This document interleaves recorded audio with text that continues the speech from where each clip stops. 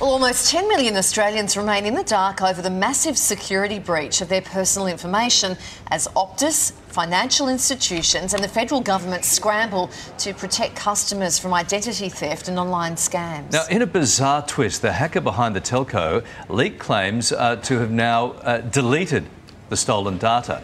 But some victims are already receiving threatening texts demanding cash as customers struggle to understand what to do next. So what does this mean for those compromised, and how can you best protect yourself from an attack on your financial information? Everyone wants to know this right now, and for more we welcome back financial advisor, author and founder of Pivot Wealth, Ben Nash. Good morning to you, Ben. The Optus data breach has left many people concerned about their private information, of course. Millions have been affected. What is it that hackers do with this sort of information?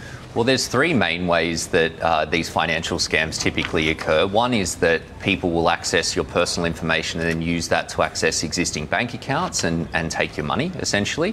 The second is that they can use, if they've got things like what was taken with the Optus breach, like your driver's license number and personal details, they can set up new credit facilities, credit cards or loans, and take them out on your behalf. In your name. In your name, and then access... And rack up thousands of dollars of debt. That's right, yeah. And I think that's why they came out and suggested that people get these credit monitoring services or check in on their credit scores, which is something that's probably important all of the time, but particularly for these people impacted. Okay, so what can people do to protect their personal data?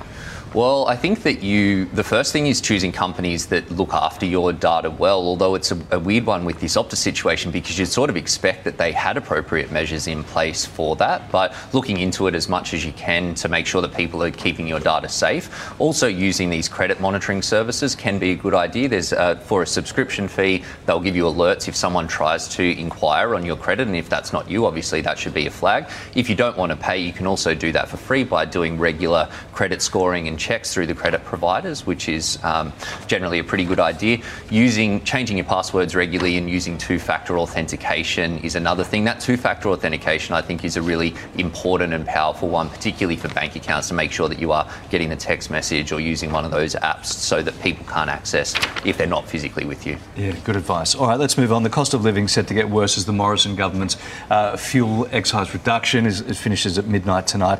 What does it mean for motorists? How's it going to stack up?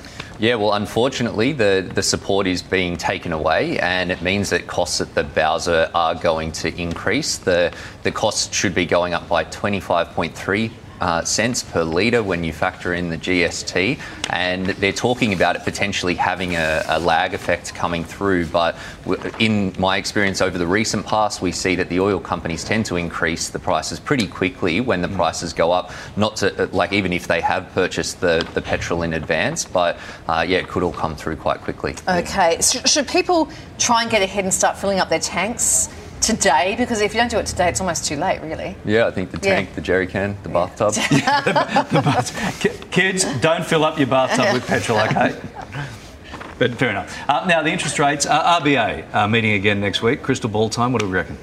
Well, it's the US inflation is an issue for Australia, and we've seen some big interest rate increases over there. The RBA's hand is almost forced a little bit because when the US increase their interest rates but Australia doesn't follow suit, then it pushes the price of our dollar down, and we are seeing the dollar down at record lows at the moment. Yes. What that means is that people then from overseas are buying up our commodities and they're importing inflation into the country, which is a problem for the RBA in the current environment. So it seems pretty likely at this point that the RBA is going to increase interest rates when they meet next. Seems pretty likely that that's going to be 0.5%, unfortunately. It's interesting what's happening in Britain at the moment too, isn't it?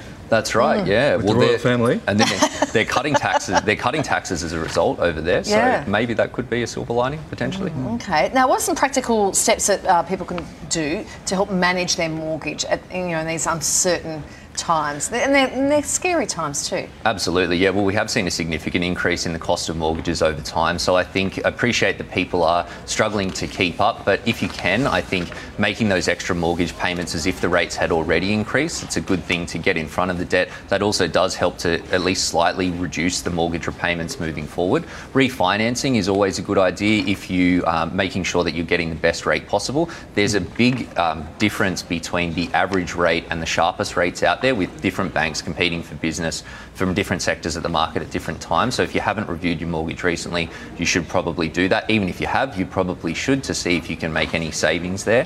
One thing, and it's a bit of a band-aid fix, but potentially moving to an interest-only mortgage could be a good idea. It does mean that you're not actually paying down the principal on your loan, so it's probably not a great long-term strategy. But if you are really struggling to keep up with those payments, reducing to just pay the interest means that your mortgage repayments will go down.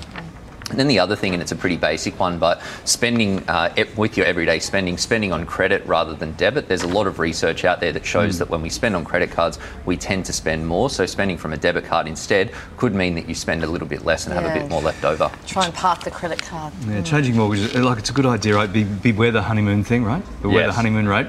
And if you can't, because you've got to get all your details over to the new, so the hackers have got that now. It's just hard to keep track of everything. It is a hassle. You call the hackers and say, I'm just trying to get a loan, can I just borrow my details back from you? If you can't find it, Optus has got it. So much going on. Thank you, Ben. We'll talk to you soon. Thanks, Ben.